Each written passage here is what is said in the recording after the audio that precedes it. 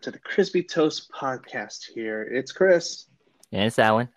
and today we have a post coming in out of Reddit, my favorite subreddit of hypothetical situations. Uh, what would you do if you woke up from a 10-year coma? Now, this person did describe a situation of them being from 2008 to 2018 and that kind of a difference. Um, how would you feel about, waking up after a 10-year coma? What would your first response be? Like, what the fuck? Well, actually, if you really think about it, I feel like if you just wake up after a 10-year coma without really looking at anyone else and you're just by yourself, I feel like it's going to be super hard to even know that you were actually gone for 10 years, you know? Realistically, I don't think you can even tell unless you see yourself in the mirror or you see one of your family members or one of your friends and they aged 10 years, Mm-hmm. That's a scary thought because um, looking back on even just not thinking about a 10-year coma situation, the difference between we both graduated in '09 and then 2019 had just swung by us too. Oh, yeah. Looking at the 10-year difference between how I was 10 years ago to now, that is a huge change and all the life experience that has happened in between that. And to just be in a 10-year coma, seeing that difference, it's jarring for me to even think about because if I woke up in a coma, let's say, and I was still acting like 2009 me, oh man, the amount of catching up I would have to do and the amount of like interactions would be completely different, compared to how I act now. Yeah, and Just then imagine if you actually did get into a coma back in 2009 and you woke up and you're like, fuck, what is this coronavirus shit going around, you know? oh my gosh, yeah, having the coronavirus that's happening right now, everyone being socially isolated, it's just it would be such a jarring feeling. Yeah, imagine waking Obviously, up at a time like this. For all those who are actually in a coma and they're waking up like now, like damn, they actually chose a bad time to wake up. I know.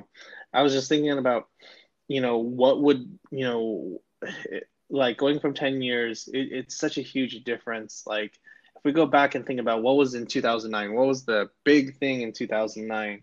We go back to Facebook was just starting out, YouTube was just barely starting to take off. Um, That's right. That's yeah, right. Yeah. Damn. MySpace was still pretty hot at the time, I think, but it was slowly dying out. Mm-hmm. Mm-hmm. Um, uh, Phones weren't as innovative as they are now. Oh yeah, I I just had my think I first phone had in 2009. what was the phone? It was one of these super small Samsung uh phone where you just slide up and you have like the regular small little numbered keyboard. It was like super small. It's even smaller than the size of my palm back then. Mm-hmm. I think I had an iPhone at the time. No, I didn't have an iPhone at the time. I still Were they had even up? a no, no, no. So it was just like the 3G at the time that was out, or like the 4. Was it? But yeah, something like that, somewhere around that time frame. But I remember I still had an iPod and a phone separately from my iPod at the time. Mm-hmm. It was so because I wasn't as tech savvy back then, and I remember separately having those two because I was like, oh, you just need a flip phone. I mean, even back then when I was in middle school, I didn't really want a phone at the time You didn't want a because phone, or you couldn't get a phone? I didn't want one. I didn't really. Damn. I was like, what was the point? Damn, lucky. So back in high school, I don't know if you remember this, but I believe it was during our was it ninth grade? I forgot exactly when, but there was a bomb threat in the math building at Scripps Ranch, and that's when everyone were escorted to a different place other than the normal pickup spot down the hill. And at that point, that's when my parents were like, "Okay, yeah, we kind of need to get you a phone because otherwise, if this happens again, then we don't know where to pick you up." Blah blah blah. Because at that time, we were still, 14, 14, 15, we couldn't even drive yet. It wasn't for Mm-hmm. another 2 years before we could drive. And that's Mm-hmm. finally when they were like, okay, yeah, we'll finally get you a phone. But before that, they were like, no, no phone for you, blah, blah, blah. I do, yeah, I do remember that bomb threat at the time, and Mm-hmm. um, yeah, I remember my parents had my flip phone on me, and but I had to call them and say like, hey, yeah, there's a situation here, and then here's where you pick me up and all that stuff, and so yeah, I do remember that, but going from the going back to the 10-year coma thing, it's just like seeing how I acted back then. Um, pretty, I was pretty mellowed out. I didn't really do as much as I would anticipate back then. I would basically go home, probably hang out on a single video game and then be stuck on that for hours until it was time to eat and then go home and sleep. Um, Dude, that's literally me too back then. That's all we could yeah, do. yeah, because that's really all we could do. At the time, I remember I was trying so hard to convince my parents to want to work, but I'm sure yours have the same mentality. It's like, focus on your education, graduate with a good degree so you can get a higher paying job and so you don't have to work as hard. Mm-hmm. And so when you had that big time in between to just kind of focus on you, at the time, from we didn't have all this ability to like record podcasts like what we're doing right now, recording podcasts over the phone, or be able to have the technology to do that, because back then it used to be like this industry thing. And Mm-hmm. so seeing that now that we have all these tools at our hand, um, it's crazy to think that if I was 2009 me, knowing that I had all that technology, if I had that technology back then, it's just like I probably would be in a different career path depending on what it was now. Oh, Um, really? it could be because back then I didn't know. You didn't Um, you didn't want to be a nurse?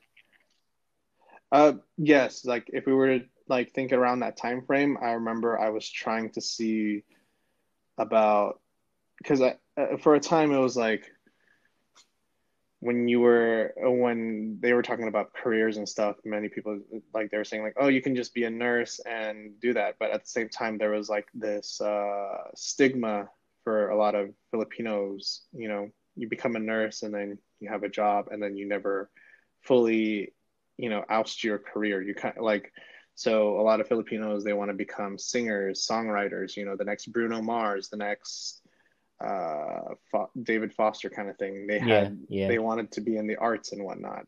Mm-hmm. And I think that applied not just to Filipinos but to a lot of Asians, because it was like this anti-STEM kind of movement, or when you're a teenager, because that's the safe bet for what a lot of parents taught us. So that was our form of rebellion. Yep, yep, yep. I agree. I agree. And for me, I was just like, nursing is what all the Filipinos end up doing. I want to be different, try something else. And I believe at the time I tried business and I worked at a really, I practiced, I did an internship at a really boring business job and I didn't know where it was going. Wait, you were business Because, before? yeah, I took a business class. I did take a business class and I had to do a business internship for the elective at the time. Wait, back in high school or at or in college? High school. This was in high school. Oh, because I also did a business job class. I also took that, and then I switched out of it because I was like, no, I don't really want to do business anymore. Well, I tried it because I wanted to try beyond um, anything beyond Something in the nursing, nurse. anything beyond the Yeah, healthcare, yeah. something that wasn't in the healthcare, like something completely different. Mm-hmm. But so I tried computer science for a little bit. And, I wanted to get into that, but at the time, I think the teacher who was there, he was like super boring. Like Yeah. he it took him like one whole day for like a single hello world coding or Oh whatever, my and God. he was like super slow when it came to talking. Oh So geez. it was like, Well, also he was apparently monotone. Harvard is offering a free online uh programming class. Oh yeah, I did see about that. I'm actually I thinking was about doing that because we're gonna be quarantined for a while anyway, so might as well get some practice on learning how to code. Yeah, that'd actually be a good idea. There's a lot of online things going on now, so if you were to wake up from a 10-year coma, this is actually the best time if you're still malleable in your brain and you want to learn something. You can go on a lot of online courses for a lot of things. That's true. Um, Actually, Christian, let me ask you this since you know more about the human body than I do. mhm, My question is, so if, for instance, you are unfortunate enough to be, um, say, get into an accident and you get into a coma, and you do wake up, mhm, say, well, let's just say you were a kid, probably 14, 15 years old, right? When your brain is still malleable and you haven't gone through different type of plasticity yet. mhm, So say you wake up 10 years later, right? You're 25 now. Would mhm. so you're outside of that age where your brain is still being able to retain a lot of stuff and learn a lot of stuff. So if for those 10 years your brain hasn't really been learning much, would you still have um that plasticity for you to learn all these different things 10 years later after you wake up from a coma? That's actually a really good question. I'll be honest, I really don't know per I se. mean, if you have I know that to there have, guess, what would you guess? I would say that I would say that you would still be able to you should still be able to retain. You should still have the ability to, be as malleable as you were when you first started in the coma. Because I think what a lot of people, I don't know what, goes through your mind when you go into like a 10-year coma, Uh-huh. but if you still retain that personality or like the mentation that you have back when you were in high school, I would imagine that, you know, from your thought process, you can still retain a certain amount of information, you know, in that way until it becomes good. Because like right now, when I think about it, when I'm trying to learn something new, my brain has become very specialized to focus on healthcare. That healthcare is easy for me to retain, but learning skills outside of that, like trying to edit a podcast, trying to do something else, or learning to practice this or that, skills Hmm. becomes a little bit harder for me because my brain has been trained to think in a certain way or a certain form. It's like if someone learned how to do computer programming from the beginning when they started right out of high school till now, and then they suddenly went into the healthcare field, like, and they started trying to work as like a nurse or a doctor. It doesn't Their mind wasn't built to be like that. I imagine that if you come out of a 10-year coma like that, you could probably still build your brain to think in a certain way, if that makes Yeah, sense. Because yeah. you're still kind of like a blank slate, I would imagine. What do you Yeah, think? I mean, I was thinking the exact same thing. However, I feel like your brain can still grow as your whole body would in in like 10 years, right? So I was thinking maybe your brain starts starts forming in ways um that will make your plasticity less. So probably in 10 years, if you were to wake up at 25 after 10 years, I feel like you're probably not going to be able to retain as much information anymore, or like it may be even harder for you because you haven't been practicing that for 10 years, even though you are in like a deep coma. I feel like those Mm-hmm. may have hardened or hardwired, for example, and so I feel like it may be harder for someone who just woke up and start trying to learn new things after they, get adapted to the new world to them. I just feel like they may not be able to retain as much anymore because, like I said earlier, just like the human body, your brain will probably grow as well, and synapses and other would make hard connections instead. And I feel like maybe it's harder to uh, to learn all that stuff. But who knows? Who knows? Hmm. Hmm. Okay, so think about it this way. So let's go to that. Let's say like, you come in out of, let's say you're slightly older. Let's say like, you started 25 and then you got into that coma and then you're waking up Yeah. 35. How do you think that would pass like on a resume? How do you think people would try to get jobs in that sort of market? Ooh, Because in this day yeah. and age, a lot of people have been saying like, you need your job experience before you even get your degree and stuff like that. So I was wondering, it's like, would an employer, let's say you're an employer, right, and you have this interviewee who comes in and says like, "Hey, I'm looking for a job. I'm 30 something years old, but I had a 10-year coma, but I still kind of meet the qualifications. Do you still hire that person or not? Versus someone who's gotten that experience, over the time. You know, What would I you feel think? like so I feel like if I was someone who's going to be hiring someone in that situation, I wouldn't treat that person any other I wouldn't treat them differently per se, but I would look into Mm-hmm. their situation a little bit more, and I feel like it's more on the case of what kind of career it is. Because I mean, like if it's going to be Mm-hmm. more of a coding type of situation, I'm not sure if there's a different type of coding, new coding within the past 10 years or not. But if there's new coding and it's being used more, then that person would probably not be qualified. But for instance, if you were to work in a lab, for example, everything that we do in labs, say PCR or qPCR, those are still pretty much the same for the past 10 years. So I feel like it is someone who is in the biological field working in a lab, I feel like that's going to be okay because they can just quickly pick back up where they left off because not much have really changed. But if it's in a career where a lot of there has been a lot of advancements, then I feel like then they probably would have to put themselves back to some extended education so then they can get back up to speed before they can apply so they can be more competitive towards other people.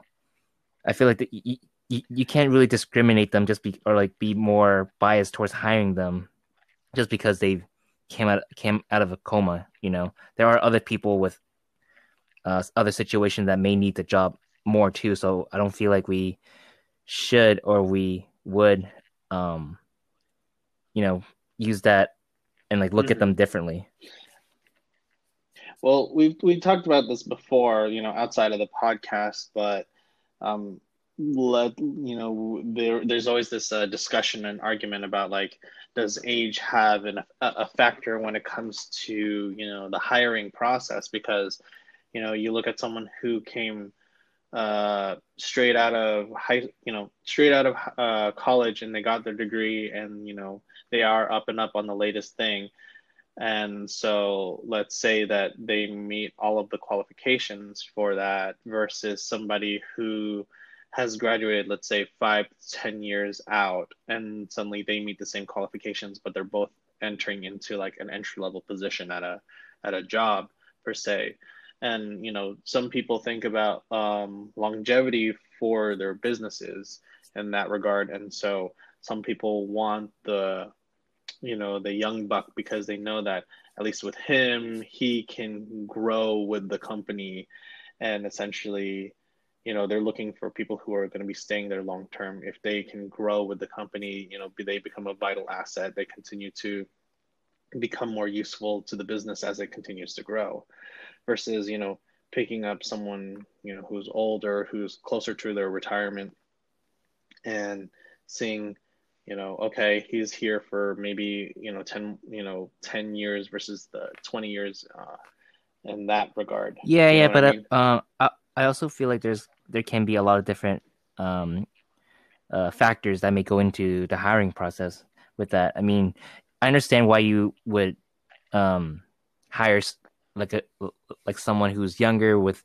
more experience because like you said they can grow with the company and whatnot. But I feel like it's also dependent on what that position is. If it's something that they don't really have much room to grow, then they would probably choose someone who's older because they probably just want to just finish their their careers there, doing what they like at that age. Because for someone who's probably older, they would have um, uh, better qualifications for better positions.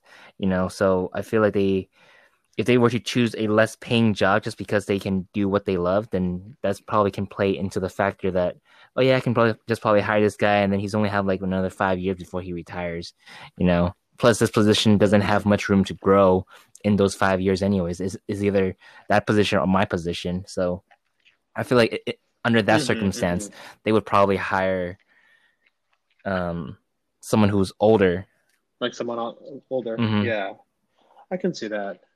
Well, with that said, I think we're going to call it a wrap Sounds on good. this one. This was a Yes. very interesting, yeah, this is a very interesting topic about, being in a 10-year coma, how much of an effect it would have. And we didn't even touch on like um, social factors, going from non-social media to social media, like that Oh critical yeah, time yeah, frame yeah, from yeah, definitely. 2009 to 2019, how that's had an effect on that.